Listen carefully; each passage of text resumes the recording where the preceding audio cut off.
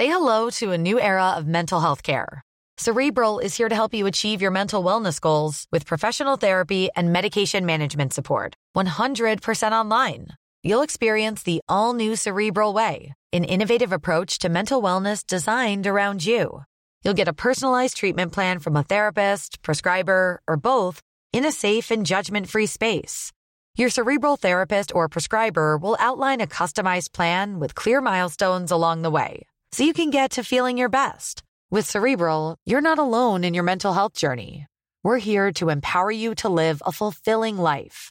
So take that first step towards a brighter future and sign up today at Cerebral.com/podcast and use code ACAST to get 15% off your first month. Offer only valid on monthly plans. Other exclusions may apply. Offer ends July 31st, 2024. See site for details. You're listening to a podcast from the South China Morning Post.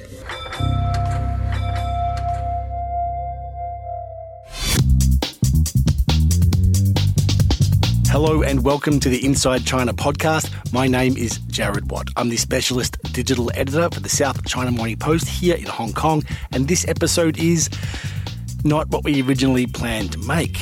The big picture is nobody in Hong Kong planned to have the largest single rainstorm event since weather records were first kept in the 1880s. There is a lot going on locally, but here we are, and in this episode we want to give you a sense of some of the bigger issues happening for mainland China, for politics, economics and geopolitics at the moment, at a time when it seems every day, every hour brings a new hot take or opinion from someone declaring they know what's going to happen next for China and the Beijing central government led by its president Xi Jinping.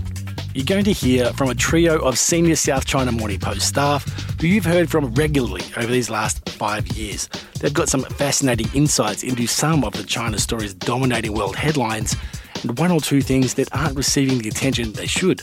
And then you're going to hear me sign off for good.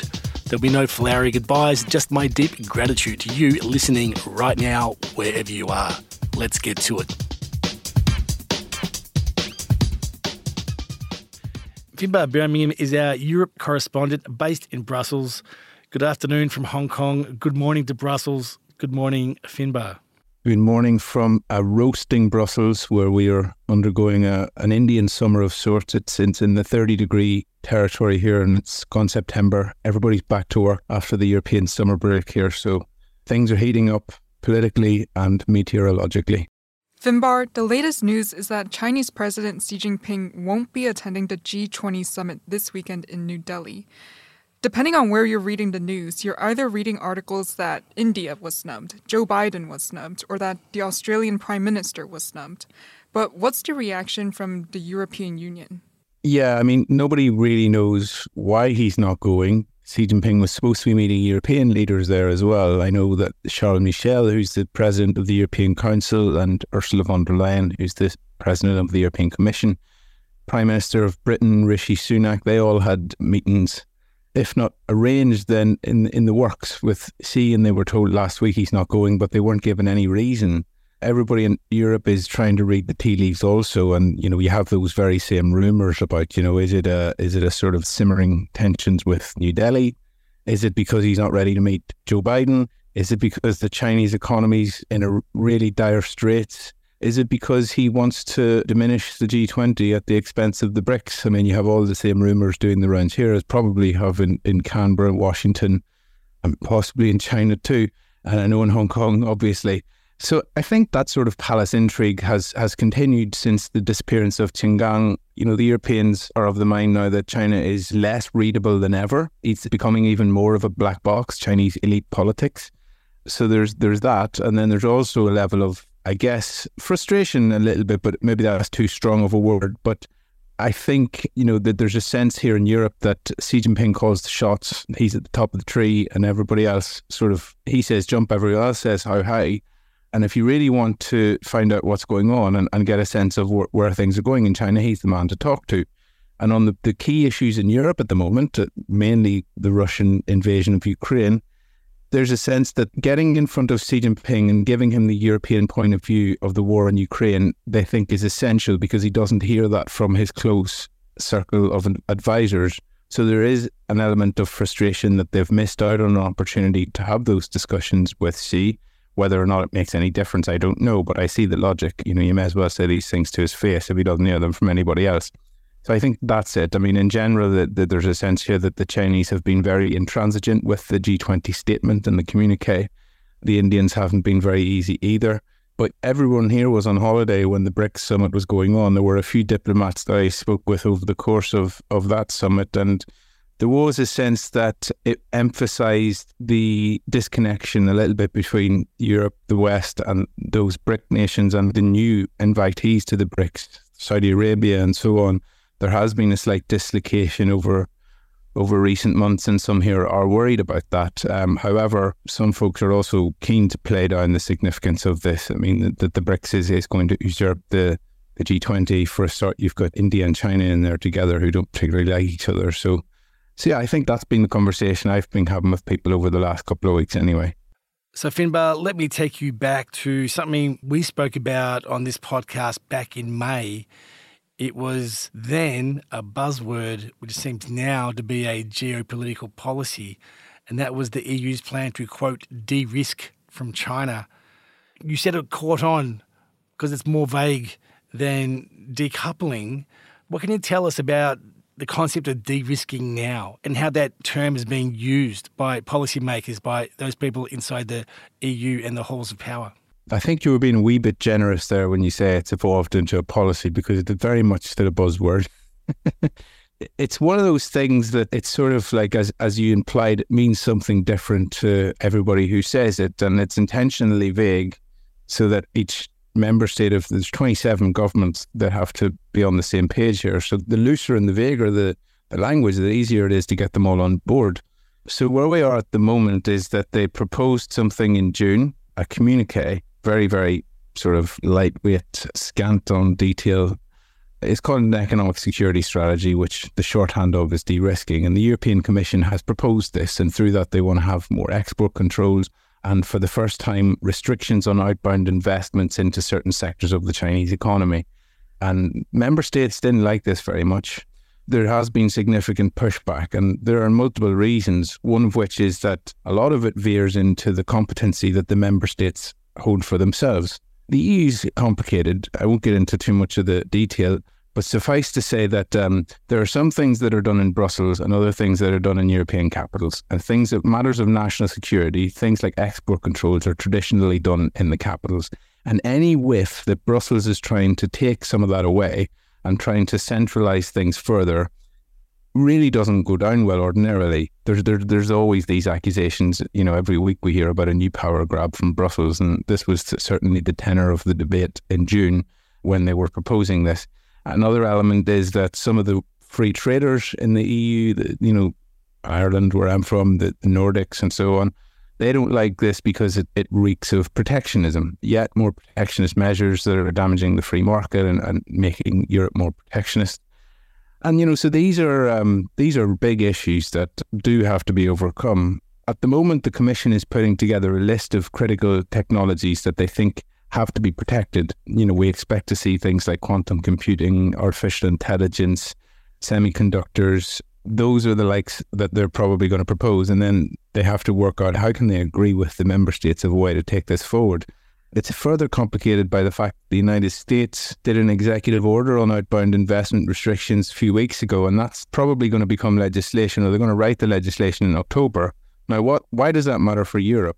Well, if Europe doesn't come up with its own outbound investment restrictions, they're likely to have to comply with the American one, because despite the fact that the Americans have assured the European Union that these won't be extraterritorial, if they're not, then they're totally ineffective, because if the United States bans investment in certain sectors of the Chinese economy, then what's to stop the Europeans just plugging the gaps and the Australians just plugging the gaps, or the Japanese or whoever?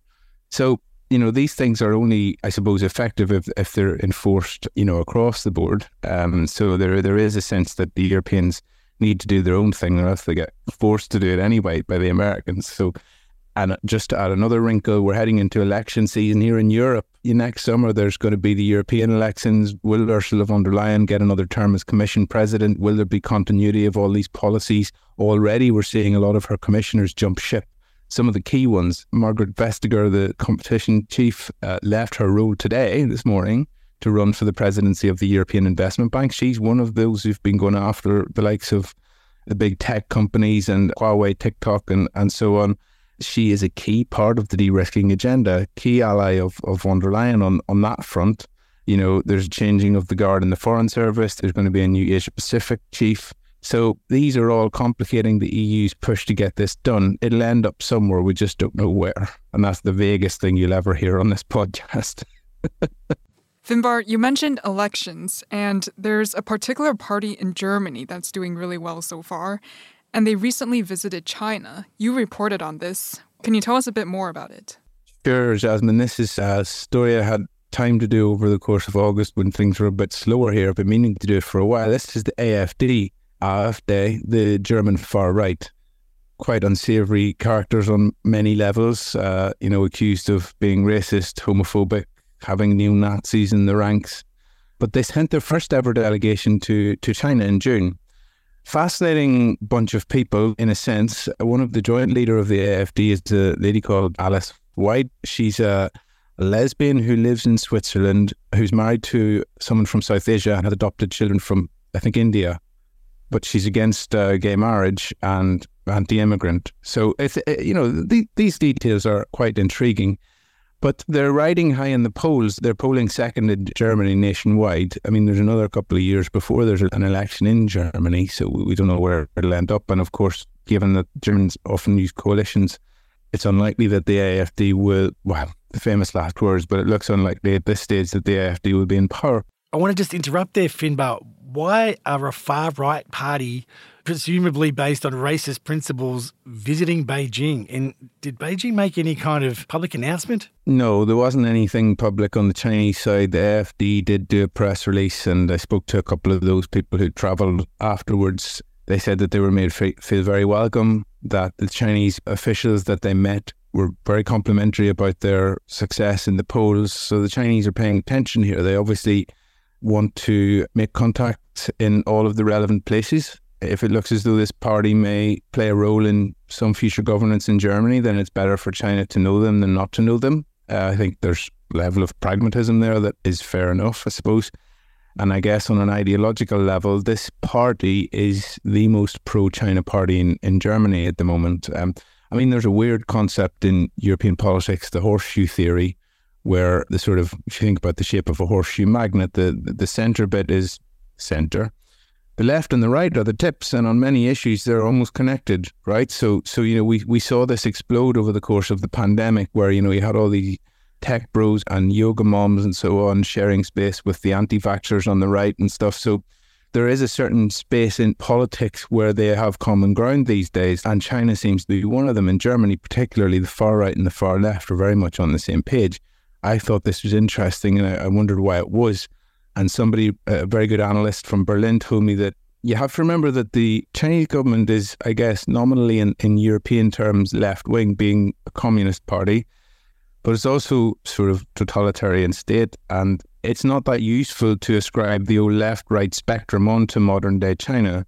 Hardliners in the CCP are inherently conservative. They do share many of the policy points of the AfD, such as, the nuclear family and these sorts of nationalistic tendencies. So when you broke it down, it actually made perfect sense. I thought it was a story worth pointing out. It hadn't really been covered in great detail, and I was glad to have the time to do that. Well, that's fascinating, Finbarr. And I guess if it's the end of summer, then all the staff of all the embassies coming back, and you're going to put in some serious shoe leather work and wine and canapé work to reconnect with all those contacts. Of course, we'll be watching your reports on SCMP.com. And from me, this is my last podcast with the SCMP. So been great working with you. And thank you so much for saying all those years ago, hey, Jared, we need to do a podcast on the trade war. No problem, Jared. And I'd like to just thank you as well for everything over the last 5 years, for giving us all a chance and for being the driving force behind this, the stubborn mule who never admits defeat. You've been great. You've been an inspiration, and the listeners should know that no matter who's been behind the mic, you've always been the person at the dials twiddling the knobs. Long may you continue twiddling knobs wherever it is that you're going next. It's a real pleasure. And of course, I'm handing you over to the award-winning Jasmine Zay as the head of the SCMP podcast team. Thanks very much, Finbarr. See you soon, Finbarr. Cheers, guys.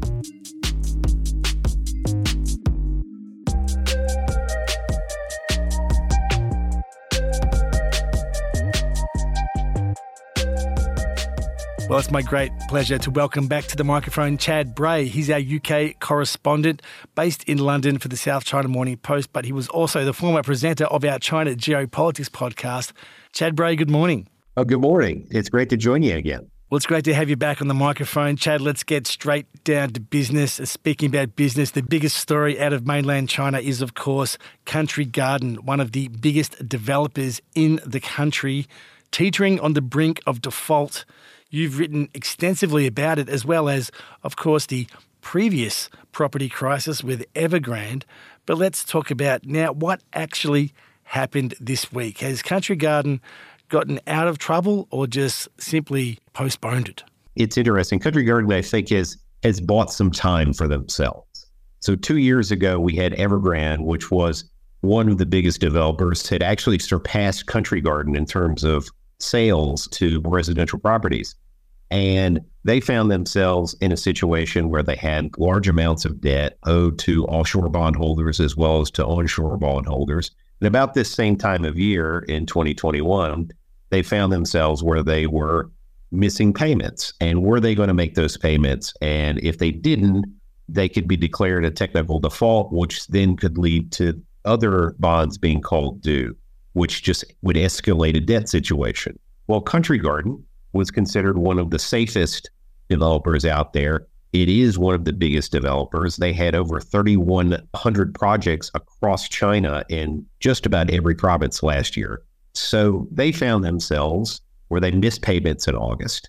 They had maturities coming up on onshore payments in China.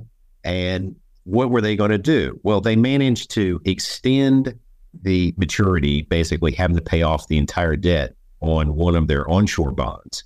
And then 2 bonds that were offshore bonds that they missed payments on, interest payments, they managed to pay those off this week and avoid going into a technical default. All of that adds up to a situation where property is one of the most important drivers of the Chinese economy. And if they were to fail, it could cascade to other developers and create a major issue for the economy and a major issue for Xi Jinping. Chad, it sounds like they're just putting off this payment that they have to pay off eventually. How long do they have?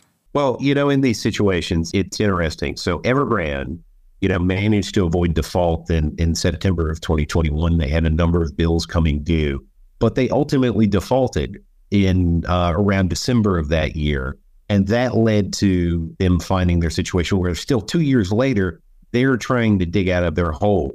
They're trying to convince debt holders to restructure their bonds and be able to sort of get out of this. And they were actually supposed to have a vote at the end of August on this, and it got delayed again. And so, this is the kind of situation where Country Garden has bought themselves some time. They have a number of bills coming due this year. Over the course of this year, JP Morgan recently was estimating they had about $2.5 billion of whether it's maturing debt or it's interest payments that they had to make by the end of the year. They're in a situation where they lost money last year. It was the first time they lost money in more than a decade in terms of their earnings. They lost money in the first 6 months. They had the largest drop in property sales of any of the top 100 developers in China. That puts them in a really difficult situation when it comes to cash flow.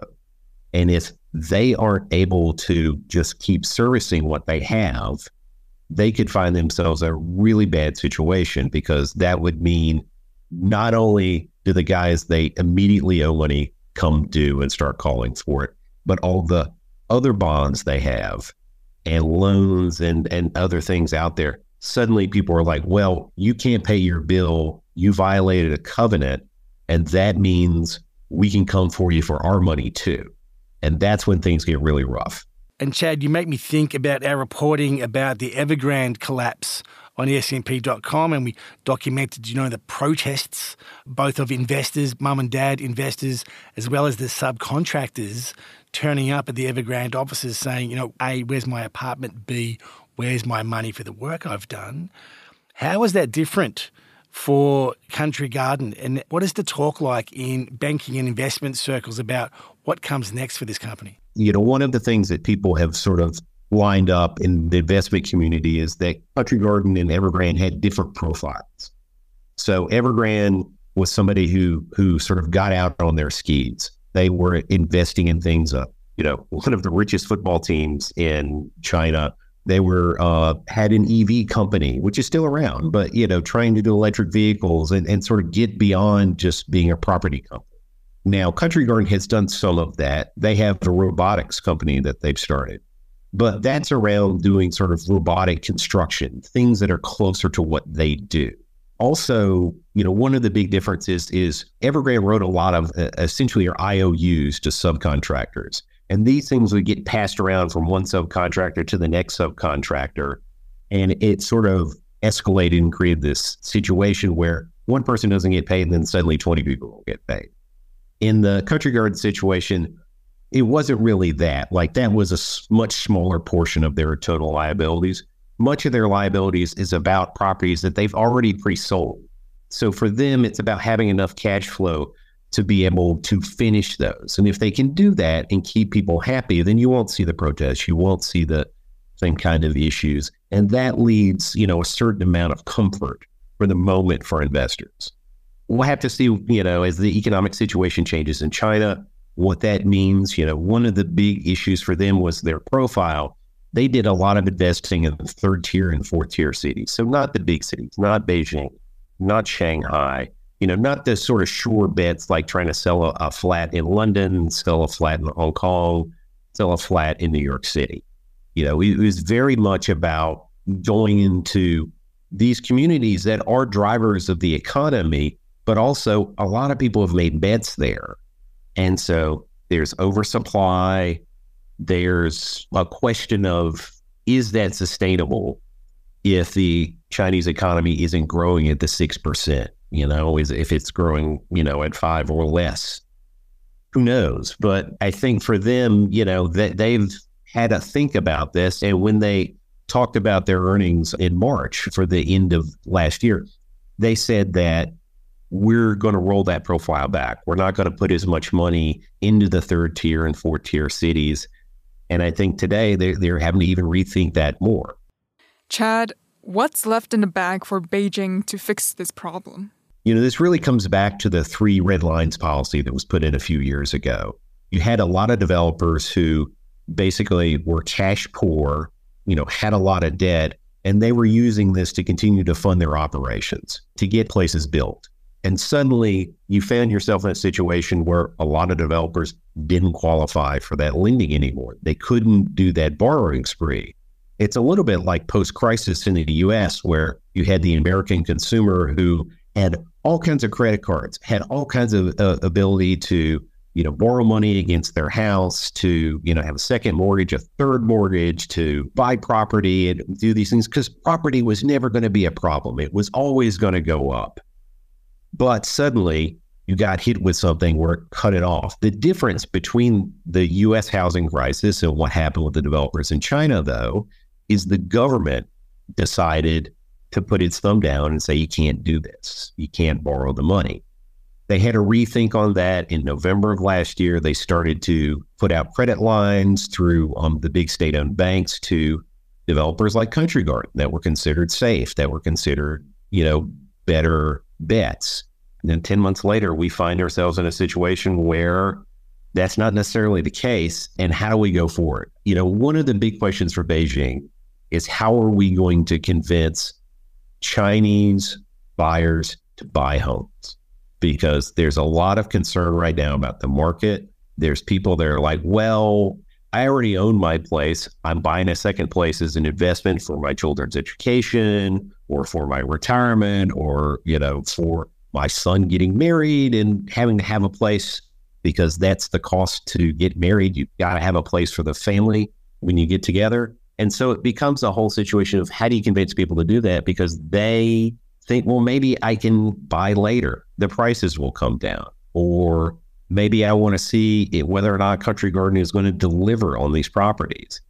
And ultimately, it may be to lowering interest rates to such a point that, everyone's like, it's a steal, I have to do it. But there's only a few things right now, unless they were to go into some kind of bailout situation, which I'm not sure Beijing's willing to do.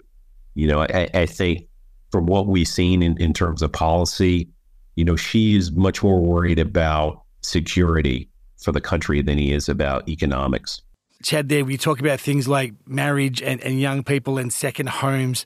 Mainland China is seeing marriage rates dropping lower than ever before, 20% youth unemployment, stories about people in their 30s moving back in with their parents and becoming, quote, full-time children. Let's turn to another country that's having a bit of an economic crisis, the one you're in right now, the UK. Chad, we've got audio here of James Cleverly. He's the Foreign Secretary for the UK, just visited Beijing. Here's what he had to say about his trip. We are clear-eyed about the areas where we have fundamental disagreements with China, and I raise those issues when we meet. But I think it's important we also recognise that we have to have a pragmatic, sensible working relationship with China because of the issues that affect us all around the globe. Dare I say, Chad, gosh, that's a different tone than what we heard from Rishi Sunak when he was running within the Tory party for the leadership of the party and became the unelected Prime Minister of the UK. May I ask what's changed? Well, I think the situation is, it's almost a little bit like a Republican in the United States. You need to sort of demonstrate your ability to be tough, but at the same time, you need China as an economic partner. And the UK, as compared to the United States, needs it a lot more. Because the UK, with Brexit, they found themselves leaving their largest trading partner. So they've changed the statistics slightly in how they report, where they don't report Europe together as a whole. So the United States technically is the largest trading partner right now. But when you take Europe as a whole, it still remains the UK's largest trading partner. China is their fourth largest trading partner overall, behind the United States, Germany, and Norway. And it's a situation where the UK finds itself with the highest level of inflation in Europe. They have a situation where they want to cut deals across the world to try to get UK goods in and not face tariffs and not face high taxes on their products because they need to keep the economy going. But for Sunak in particular, as well as Cleverly, they find themselves facing a real pushback, not only within the Tory party, but across the various parties in Parliament, from Labour to the Greens to the Scottish National Party. There are a lot of people who have very big concerns about China, particularly when it comes to the things around human rights, whether it's Uyghurs, whether it's the Hong Kong national security law. There are large concerns there. And how's the government going to address it? Well, the government says they're going to engage. They're going to go and have Cleverly go to China and say, hi, we have issues. We would like you to address them. At the same time, we're open for business, mostly, because they have made some changes in terms of their investment laws to try to address some issues when it comes to semiconductors, when it comes to other industries that are considered, fundamental to the country. But at the same time, they're very happy to have investment, and they want investment, and they want investment from across the world. And China is a big market. They buy a lot of McLarens. Talking about fundamental disagreements versus the need for investment money, I'm reminded of just how many Russian oligarchs have now made their home in central London. So I'm sure the UK government will find a way to negotiate that tricky path between morals and money. Chad Bray, I expect there'll be much more to come on the Country Gardens story. We'll, of course, see more of you on SEMP.com. And, of course, my chance to say, this is my last podcast for the SEMP, and it's been great working with you. Thank you so much, and I will leave you in the very, very capable hands of Jasmine Zayat. Thank you, Chad Bray. Thank you, Jared. Thank you, Jasmine. Always great to join you. And, we're going to miss you on the podcast. It's been a good run. Well, Chad, let me take this opportunity to say, baby, we were born to run. Thank you so much. Thank you, Jared. And I'll see you on the other side.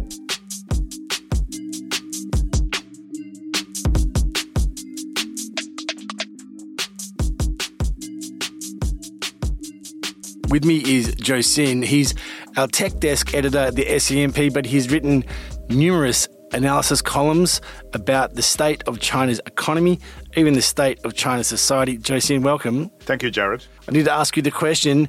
This narrative, big China, bad China, weird China. Is there a new one? Stagnant China. Is that the new narrative, that the economy itself has stagnated, if not with stagflation, then with just very low growth? What happens next? Where are we with China? Well, Jared, I think we should say there's a risk of a stagnated China. It's not a done deal, okay? And I still have full confidence in the capabilities of the 1.4 billion people. And they are really, really hardworking. If you go back to China, you can see all these, although I know there are lots of headline grabbing saying people are laying flat, people are giving up. The involution is just too hard. But if you really look at the people on the streets, you can see like hardworking people. You imagine like these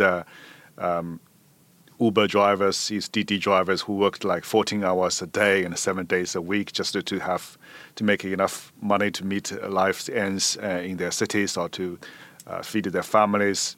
And you look at these, yesterday there's a huge flood.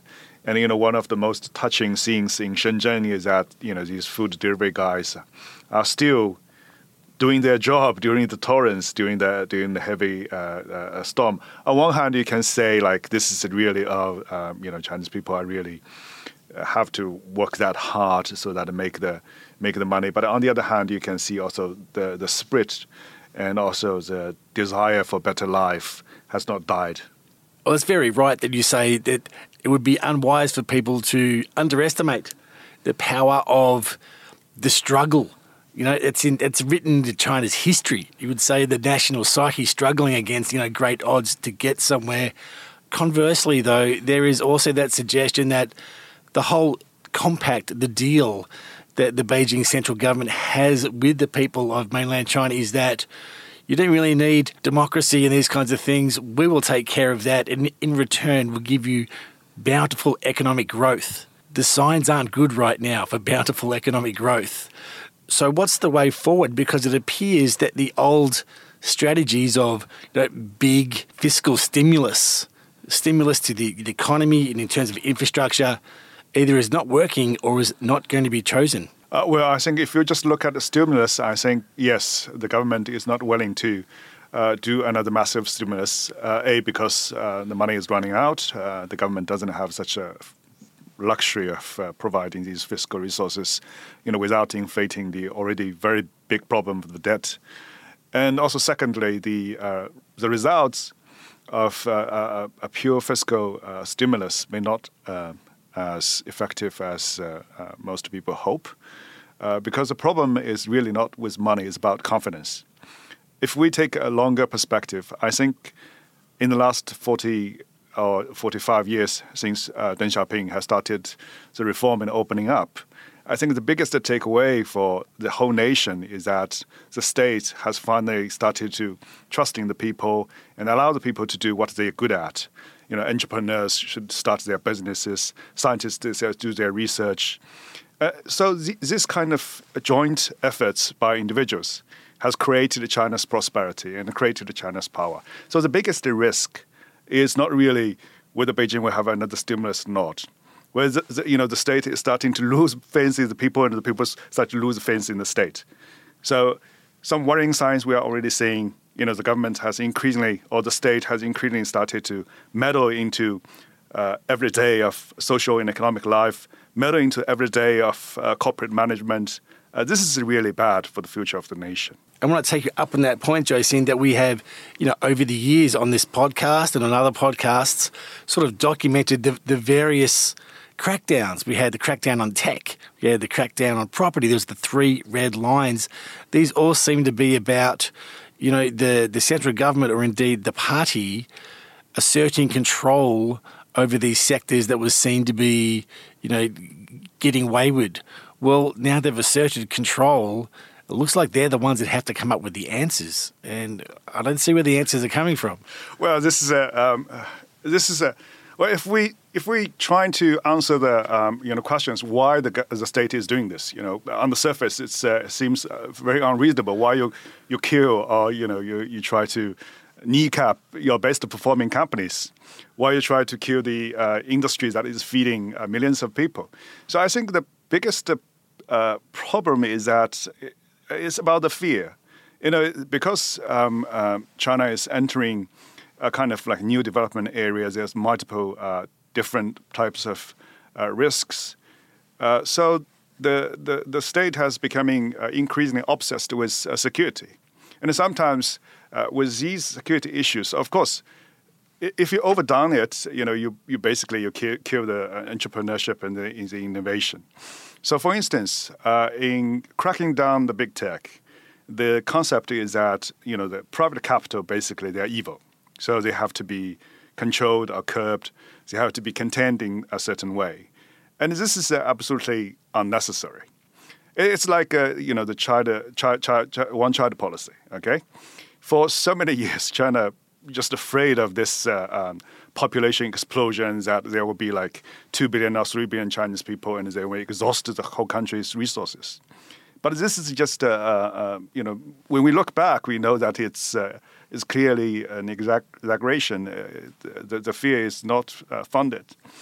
And for now, we're fear of capital, we're fear of population explosion, and also we fear of speculation, all these kind of vaguely defined terms that has dominated like practical policies. This is something that I find it's quite disturbing about when looking into the country's future. So you mentioned Deng Xiaoping before, and he was, he's the man credited with opening up China. Here we are 50 odd years later after that happened with a new era, and it appears that China is looking inward. It is said no to the foreign analyst companies. There's a huge drop in foreign investment. What's the way forward? How does the Beijing central government walk both sides of the street, so to speak? How is it open still to be the factory of the world while at the same time sort of shutting the doors to investment and outside influence? Well, this is a very good question. And also, this is also the beauty, as I often said, in analyzing China, because no one really has the answer. You don't know. Maybe today we are still talking about dynamic zero is the only way forward, and tomorrow we just suddenly open up. So this is something. When we look into the future, predicting China's future, I think one challenge and also one opportunity is that we have to look like different forces within China. The dynamic is so complicated that nobody really knows. So if short term to say, maybe the economy is bad, so we lean towards opening and more business friendly. And if everything is good, and maybe the policy will lean back to be more focused on security, etc. And then we will see this back and forth moving forward, I guess, for a long period of time. It's really interesting, over the past few years doing this podcast, producing these podcasts with you and the political economy team, Zhou Xin, I think I have seen just about every single so-called China watcher push out their opinions, and it's sort of reached fever pitch the last few weeks of people speculating, or they really know what's happening in China this week. But at the same time, I think we look at news events and just look at the basics of, well, that's the end of China's tech sector because they can't get semiconductors. And then lo and behold, there's a new revelation from Huawei on this kind of thing. Is that the only thing we can really rely on? And that is, we can't rely on any news? Well, the beauty of looking to China is that, it's never short of surprises. So, but behind these surprises, of course, there are much more, in-depth kind of structural problems. And let's see. Let's hope for the best and prepare for the worst. Well, that's a really interesting point, Zhou Xin. And also, I think we're also seeing the reality of no matter how much the hawkish rhetoric from either side We're seeing the effects of climate change as we speak today in Hong Kong, the biggest rainstorm ever on records. We're seeing, the planet basically on fire across all the continents. We can only hope that these folks see the common goal together and work together. And, of course, China's going to be a big part of that solution. Yes, I guess we have to be optimistic, right? Otherwise, we just, everything we do is just completely meaningless. There's no marketing reporting good news, but I tell you what, Zhou Xin, it's been almost 8 years for me at the South China Morning Post. This is my final podcast. It's been an absolute pleasure working with you. Thank you so much for the education. Thank you so much for getting on the mic. It's an absolute pleasure. Thank you, Jared. You will be remembered, I think, for SMP Podcast. Thank you very much.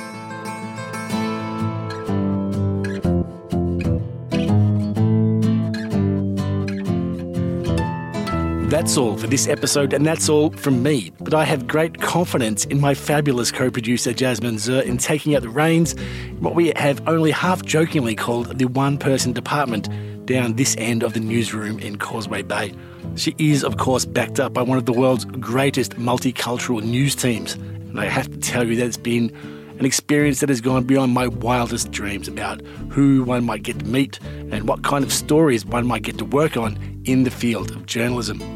I looked at our iTunes stats today and I can see our audience is all over the world. We've got a lot of people listening here in Hong Kong, but you're also in the USA, Vietnam, Singapore, the United Kingdom, Canada, Germany, Australia, just to name a few. And I love looking at all those countries through South America and Northern Europe, but I love seeing how many people are listening in mainland China.